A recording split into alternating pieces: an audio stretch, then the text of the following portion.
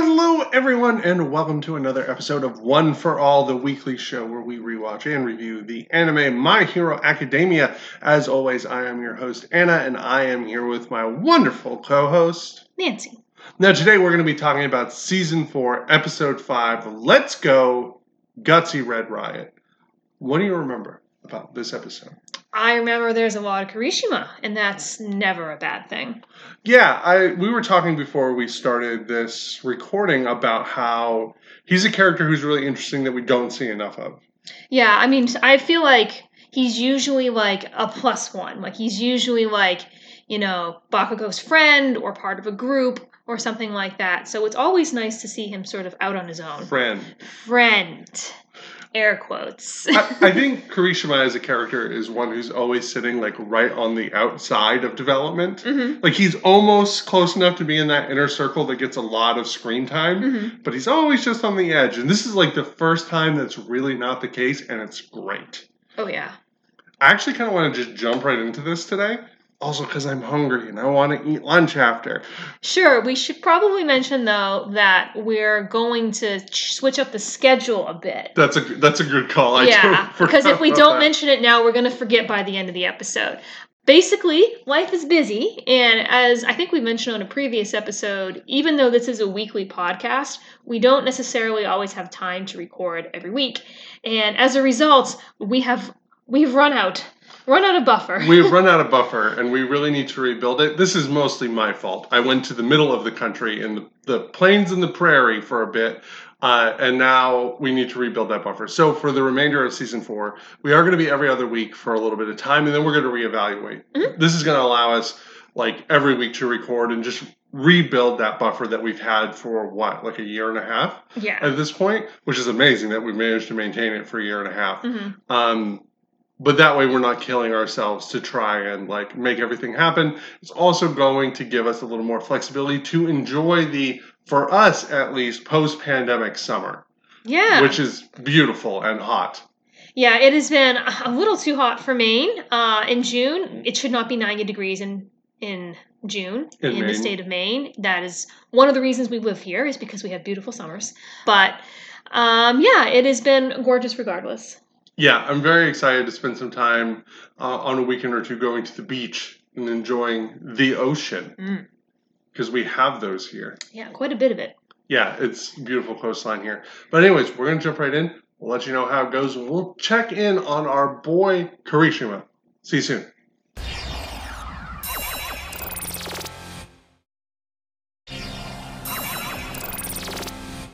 And we are back, and the episode actually kicks off with a big city attack. There's no recap, it's just giant kaiju battle. Giant kaiju battle. What's really funny here is there's definitely an Attack on Titan reference.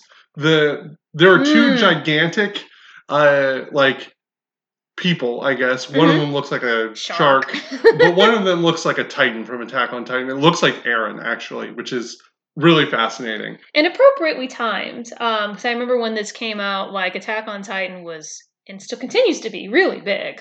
Yep, and the reason we are here at a city attack is because Nejire is here. Hado, doing work study things. Yes, and she is joined by Ochako and Sue. Yes, and it's very, very cool to see them working together to stop big giant monsters. Yes. In fact, I kind of wish this fight had been a little longer, because if you would have told me, like, hey, this is a fight where a bunch of awesome girl heroes that you like are going to fight giant monsters, I would be like, why isn't that the whole episode? But I must admit, that is kind of a theme for this particular episode, where I like everything in it, but I kind of wish all of it was a bit longer. Because this is a very short fight scene. Is a very short fight scene. It is resolved very quickly, and we see that they are here with professional hero Ryukyu? Ryukyu? Yeah, that sounds about right. Dragon lady? She has some cool dragony powers, apparently. And she seems to think a lot about her new charges, and she treats them with a lot of respect. Yeah, she's like, you two are basically incredibly competent. I think you could help with that matter. And they're like, what matter? And it seems like they're going to help out Sir Night-Eye on his secret mission. Yes. In regards to Overhaul. And we actually, before we go to the opening credits, we get a brief tease of that, reminding us that Shigaraki and Overhaul are in the process of meeting right now. And it shows us a shot of them sitting down to talk. Yeah, they have this not lengthy discussion from what we see, but it's an important discussion. Yes. It shows that Shigaraki has come here to make a deal, but he's not here to capitulate. No, and like you sit down, and he immediately, in a huge power move, puts his feet on Overhaul's table. And Overhaul, who doesn't like filth, as we know, is immediately turned off by it. But it's clearly a very deliberate move on Shigaraki's part. He's even wearing like red sneakers, which make him look like this young punk, which I think is kind of strange. I actually think he's older than Overhaul. But anyways, but it sort of very well sets up the situation that, Shigaraki's coming in as the outsider looking to sort of mess things up. And Overhaul, in a lot of ways, it's his house. He's the establishment. Yeah, Shigaraki's like, listen, I'll help you out. We'll work jointly, but I'm not going to what's the word? Cower? Cower before you. I'm not going to like be your subordinate. Like, we're going to continue to move on our own, because guess what? You want my name? Mm-hmm. Like, I'm giving you something, you're going to give me autonomy. Yeah, it has to be, in his mind, it has to be a joint partnership. It's not just that they're going to work for him. And he also asks for the details of the plan. Mm-hmm. I think what's really interesting is as he's asking for details of Overhaul's plan, because he's like, that's reasonable, right? You're asking me to put my people on the line for your plan. I want to know what it is. He goes to reach into his pocket for something, and the two henchmen that are there with Overhaul, like, get in Shigaraki's face with guns. Yeah, they're like, you've pushed it too far. Don't, like, I think they think they're going to try to pull something out and, do some damage or whatever. But, which is, to me, is very hilarious when Shigaraki doesn't need to pull anything out of his pocket to be dangerous. He just needs to touch someone. Yeah, he's like, who the fuck do you think you are? Yeah. Like, you took one of my people and the arm of another one of my folks, and that's not equivalent to the one dude I killed, like, immediately in retribution. I have no doubt that before they could have done shit to him, he could have killed both of them. Oh, definitely, easily. And Overhaul tells them to back off, basically. Like, he's not looking for a fight here. And, Shigaraki pulls out one of those little darts that hit Mr. Compress. He's like, it has something to do with this, your plan, right? And it's a very important little dart for the episode, actually. Yep, because we immediately transition once more, very quickly, to Kirishima, who is on patrol in the city with his, like, mentor-like person, Fat Gum. Fat Gum. Well, the mentors in this particular arc, I must admit, the ones that I were the most skeptical at first sight end up being the ones that I like the most, I feel like. I remember seeing Fat Gum come on the screen and being like, okay, who is this guy? He's huge. Because he is absolutely huge. And not only is he absolutely huge, but he's eating food as he is walking down the street. And as he is talking to his charges, people are offering to feed him more food. So clearly, he's an established property here. Yeah, everybody knows who he is. He's also here with the other member of the Big Three, Amajiki. And apparently, he is the one responsible for bringing in Kirishima to the team. Although it looks a lot like Kirishima really pressured him into it. Yeah, he was like, please take me on. Please, please, please, please. Yeah. And eventually he capitulated. It just crumbled pretty quickly. But Fat Gum's pretty pumped because Kirishima is like a close combat hero, and they've been looking for somebody like that for a while, which is great. And they are having a nice patrol. Yeah, and we also get some internal reflection from Kirishima, which is important. And I wish they'd lingered on this a little more. That he feels like some of his classmates have really improved, and that he himself has not really kept up with him, and he wants to be a really strong hero just like them. He wants to improve as well.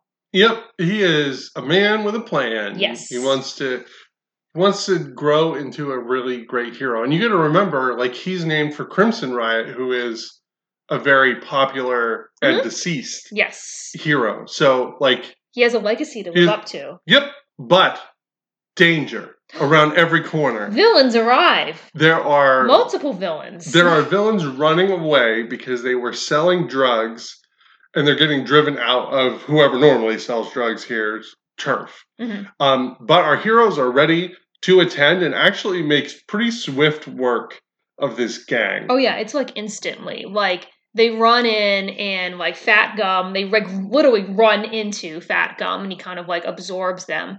And Amajiki like reveals his powers, which are both gross and amazing. He can manifest, his quirk is called Manifest. Yeah. He can manifest anything that he eats. Mhm. So, like, different parts of animals Mhm. and stuff like that. So, like, when we see him, he's got, like, octopus tentacles, and he's got clam hands, and Wings and stuff like that. And chicken claws. Yeah, he goes by the name Sun Eater.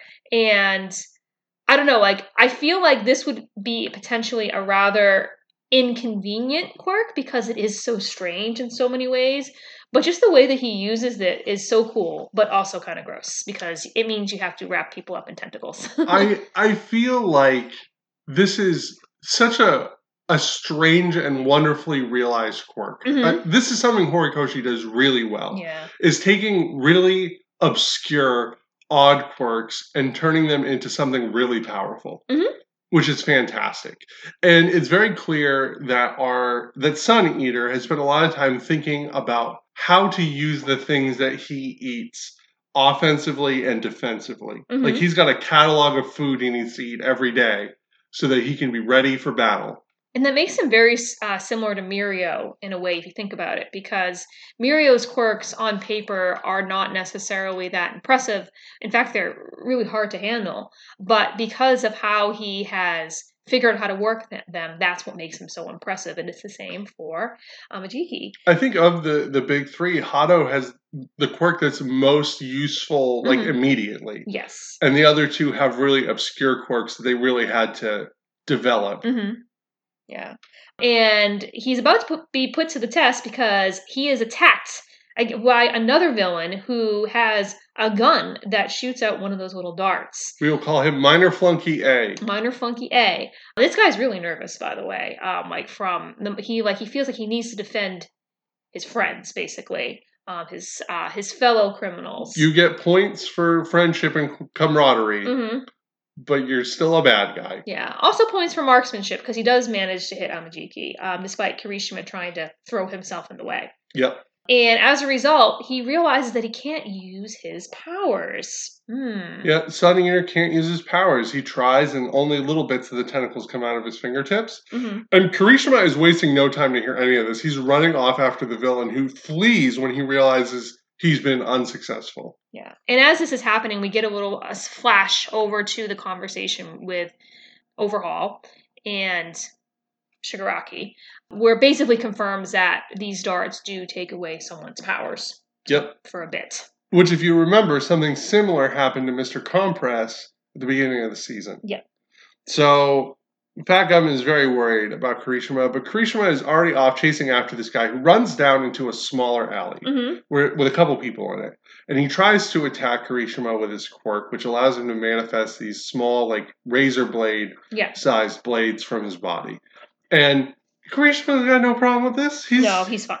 He's totally fine. He's like, my body gets real hard, and this is not a problem. And this dude breaks down, has a total emotional breakdown. Yeah, it's kind of an interesting exchange. Like, Kirishima is kind of taken aback by it. He's like, oh, running away, that's not manly. And then he cries. And because Kirishima is ultimately a good guy. Like, he tries to be supportive to this villain. He tries to console him and stuff like that. And the guy talks about how, oh, my powers are so pathetic, but I still wanted to help out my buddies and blah, blah, blah. You should be praising me for having the courage. Yeah, and stuff like that. This is not a top tier villain, by the way. But, he injects himself with something. And then suddenly He's high as a kite. Yeah, he's high as a kite, and those little measly powers aren't so little and measly anymore. He can now manifest blades that go way, way further. Giant blades everywhere. Blades. It's important for this scene, story-wise, for this villain to be a no one. Yeah. Because it really shows how much the drug that he took impacts his power level. It's true, because, like, if you think about it, I think he says, oh, I can create 10-centimeter blades or something like that. But after he's taken this drug, like, he's actually very similar to Moonfish in a lot of ways. Yeah, back that's from true. season 3. I mean, the blades don't all come out of his teeth or anything like that. But Moonfish was a dangerous villain to deal with. Yeah, top tier dangerous villain. Yeah. And then we have a commercial break. A commercial break. But when we come back, Kirishima's like, oh no. Mm-hmm. Like, this is bad. These blades are going everywhere. Like, if this dude gets into a main street, like, we're going to have a huge issue. And the blades are sharp enough to cut him. Yes, and he has his sort of hardening quirk on at this point. And we've seen in the past that he can, stand up to a lot of punishment. But these blades are just too much for him. Yep, and we get a little flashback to him chatting with his classmates. Yeah, some of the boys. Bakugo, Sero, Tokoyami, and who else is it? Someone else. Oh, he's there with Kaminari because Yes. he's charging his phone. Yeah, he's charging his phone. So nice of him. And he's once again confessing his sort of, insecurities, where he feels like he's not quite on the same level as some of his other classmates. Yeah, he's like, you guys are so mobile and you can do so many things. Like, I can only do one thing. Mm-hmm. And Bakugo, his friend, Mm-hmm. is here with the advice, which is, you told me that you were going to be a horse that never fails. That never wavers. That never wavers. He's like, it takes a lot to be able to stand after taking so much punishment. That's pretty damn fucking strong. Yeah. This is a really interesting moment because Bakugo, as a character, like, for multiple reasons interesting. Like, I can see why he would find this aspect about Kirishima to be worthy, because Bakugo himself is a very tenacious character and he doesn't give up. So I can see why he would see a bit of himself in Kirishima as a result of that. But at the same time, Bakugo isn't really the type of character to kindly console someone when they're feeling secure. He might yell at someone like, oh, you're being an idiot. But the way that he handled Kirishima in this scene, which is very straightforward, but not in a judgmental way, I think says a lot about their friendship and why it might be different than some of the other ones on the show. Yeah. And here's the thing, Kirishima, and I think this is something that Bakugo really likes about Kirishima, all of our jokes aside. Yeah. Like, he is a character who is fairly decisive most of the time. Like, he's not wishy-washy. Like, Deku's wishy-washy a lot about things. And I think that drives Bakugo absolutely nuts. Like, stop crying about things. Just do something. And Kirishima was just like, I'm just going to go do it. Yeah, and as we see in this episode, sometimes the things he does isn't always the smartest thing. Like, it's nice that he sees the villain still as a person, I must admit, and doesn't treat him just like crap because he's a villain. But he is a little too trusting when he tries to console him sometimes. But he is decisive. He goes and he does it. And he definitely does it in this moment as we come back to the present and he gets attacked with all these blades again. And he basically levels up in front of our very eyes. He becomes so unbreakable. Good. Yeah, Red Riot Unbreakable. He hardens and then hardens. It's like folding steel over and over and over again. Yeah. His body becomes so hard it can't be penetrated by these blades. He's so scary looking in this mode. Like the way that his... like he has a lot of texture to his skin, and he looks kind of wicked in a way. But it's also just really cool. Like, he basically becomes Luke Cage, but only for 30 to 40 seconds. Yeah, and he looks awesome. Yes. Like, the way the animation is handled here is phenomenal. The way they really highlight these changes and how vicious he looks in the moment is fantastic. Mm-hmm. And he's intimidating. Like, he manages to stop these blades from hitting other people and from cutting himself. Mm-hmm. And he's like, I gotta stop this dude right now. I'm gonna push. And he starts breaking through these blades, like running right through them, which is this awesome visual. And the guy's like, I gotta pour all the blades into one spot to try and like stop him, but he cannot be stopped. Yeah. There's actually a moment earlier in the episode where Kirishima remembers that All Might says, oh, you should be like a bulldozer. Like, you should use your powers like a bulldozer. And he does that in this moment. He is basically a bulldozer pushing his way through all these blades, and he manages to take out the villain. Yeah, with the red gun turret, which is like 3 punches, like gut, like chest and then face, and just knocks this guy down and out, and he becomes a sniveling, crying baby again. Once again, Kirishima, being a good person, tries to console him, but it's all an act. Because he's gonna escape. Yeah, he's going to escape. He's going to fly away and right into Fat Gum. Right into Fat Gum, who is basically the Blob from X-Men and just absorbs him. I think one of the nicest visual flares of this episode is when he absorbs the Blade guy. The Blade guy's trying to kill him with the blades, and you can see them kind of like poking, like not out of him, but in the direction trying to get out of him, and they can't. He's just too absorbent. And so he has been taken out. And we get a little moment here where Kirishima actually remembers something, like a moment when he didn't choose to fight. But it's very brief. It's a brief flashback. Yeah, we only see little pictures of it. We don't really know exactly what's going on. And it looks like Mina's there. Yes, which is interesting. The other thing that's notable here is when Fat Gum captures this guy, he imparts some wisdom to Kirishima, which is, you're going to find when fighting villains, the fastest way to apprehend someone is to make them lose the will to fight, which is really great advice. Yeah. Additionally, the people are completely charmed by Red Riot. Oh, they love him. They are big fans. And why wouldn't they be? Yep. These are people who are going to sing his praises and say his name, and he's very appreciative that he's had such a wonderful debut onto the hero scene. Yeah, we have a brief sort of sum up, I guess. A brief sum up, where we learn that there have been situations like this with this particular, like a drug like this, in other countries. In some places, the drug lasts longer than others. Amajiki, Sun Eater here, is very defeated, very embarrassed. He didn't like the fact that he needed to be defended. And so once again, you have more sort of insecurities. But I feel like he's being way too hard on himself here. Like, you're dealing with this drug, which is an unknown quantity. Like, no one really knows about it yet. Of course, you're not necessarily going to know how to act with it. So I think he's being way too hard on himself. They're going to send him to the hospital to get checked out. Yeah. But he's otherwise okay. He just can't use his quirk at the moment. Fat Gum hangs around after everybody leaves with the police.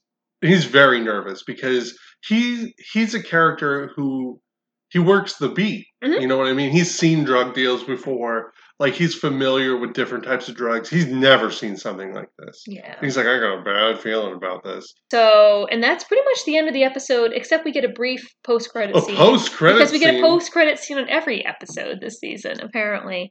Publicity. Yes, where we have all of our students in the classroom, and it is pointed out that Kirishima's name is in the news for his brilliant heroics. And not only Kirishima, but Ochako and Sue, their job from the beginning of the episode. And everyone is really impressed with them, except for Bakugo. Who's frustrated. Who is so green with envy. Yeah, he wants to blow people up. Yeah, and like everyone's getting all this praise, and everyone is moving ahead, and he's still stuck. So I think it's played for humor. So it's kind of an amusing moment. And we have Deku. Yep, Deku ends our episode off as he thinks a lot about the girl he didn't save. And how that feeling is kind of building inside him. Like this worry. Because Deku is a sweet, sweet boy. Aww. And that is the end of the episode. It's the end. This is a great fucking episode. Yeah. It's a little rushed. I am going to be a little more critical. Because I really feel as if the fact that it is so rushed kind of works against it.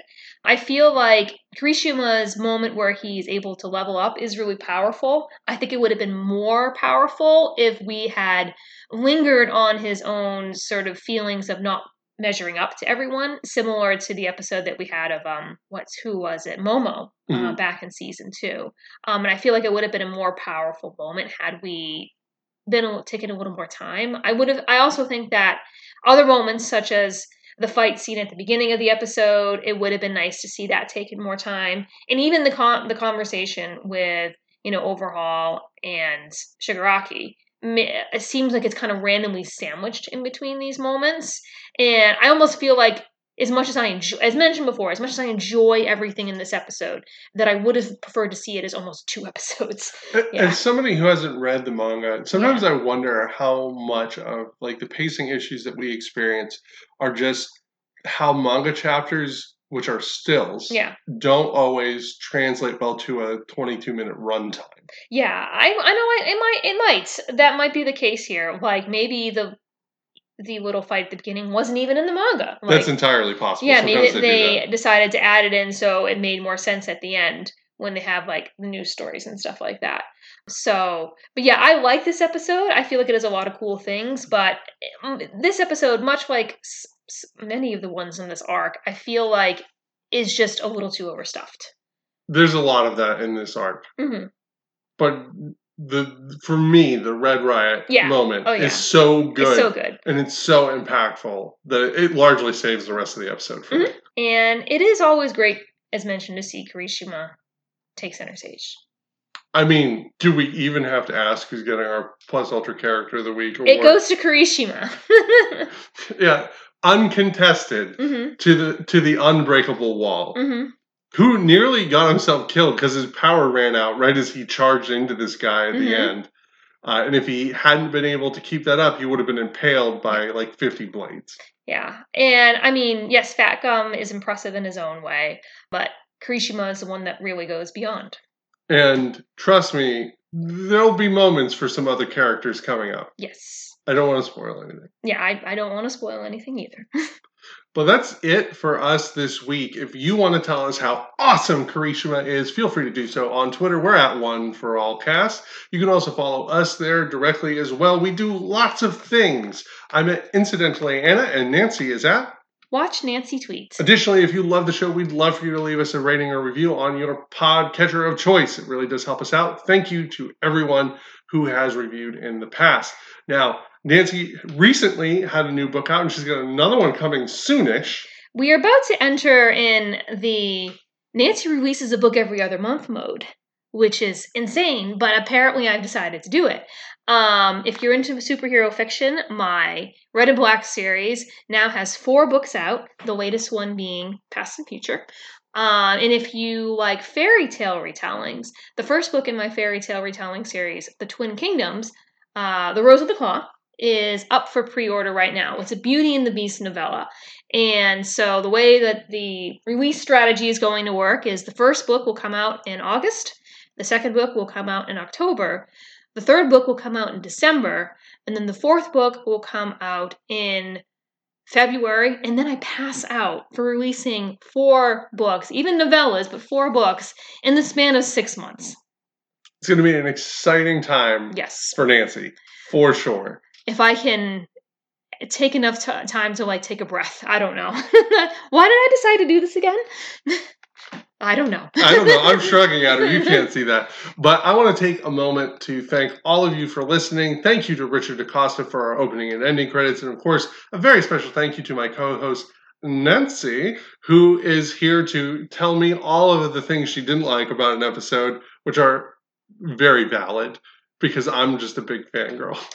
And honestly, there is nothing wrong. Bleh. There's nothing wrong. Honestly, there's nothing wrong with just being a huge fangirl over something.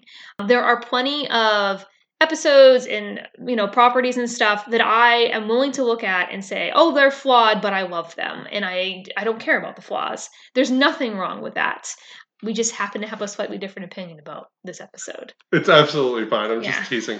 Next time, tune in. We're doing season 4, episode 5, An Unpleasant Talk, which we promise will be more pleasant than unpleasant. Yes. We'll see you then. See you then.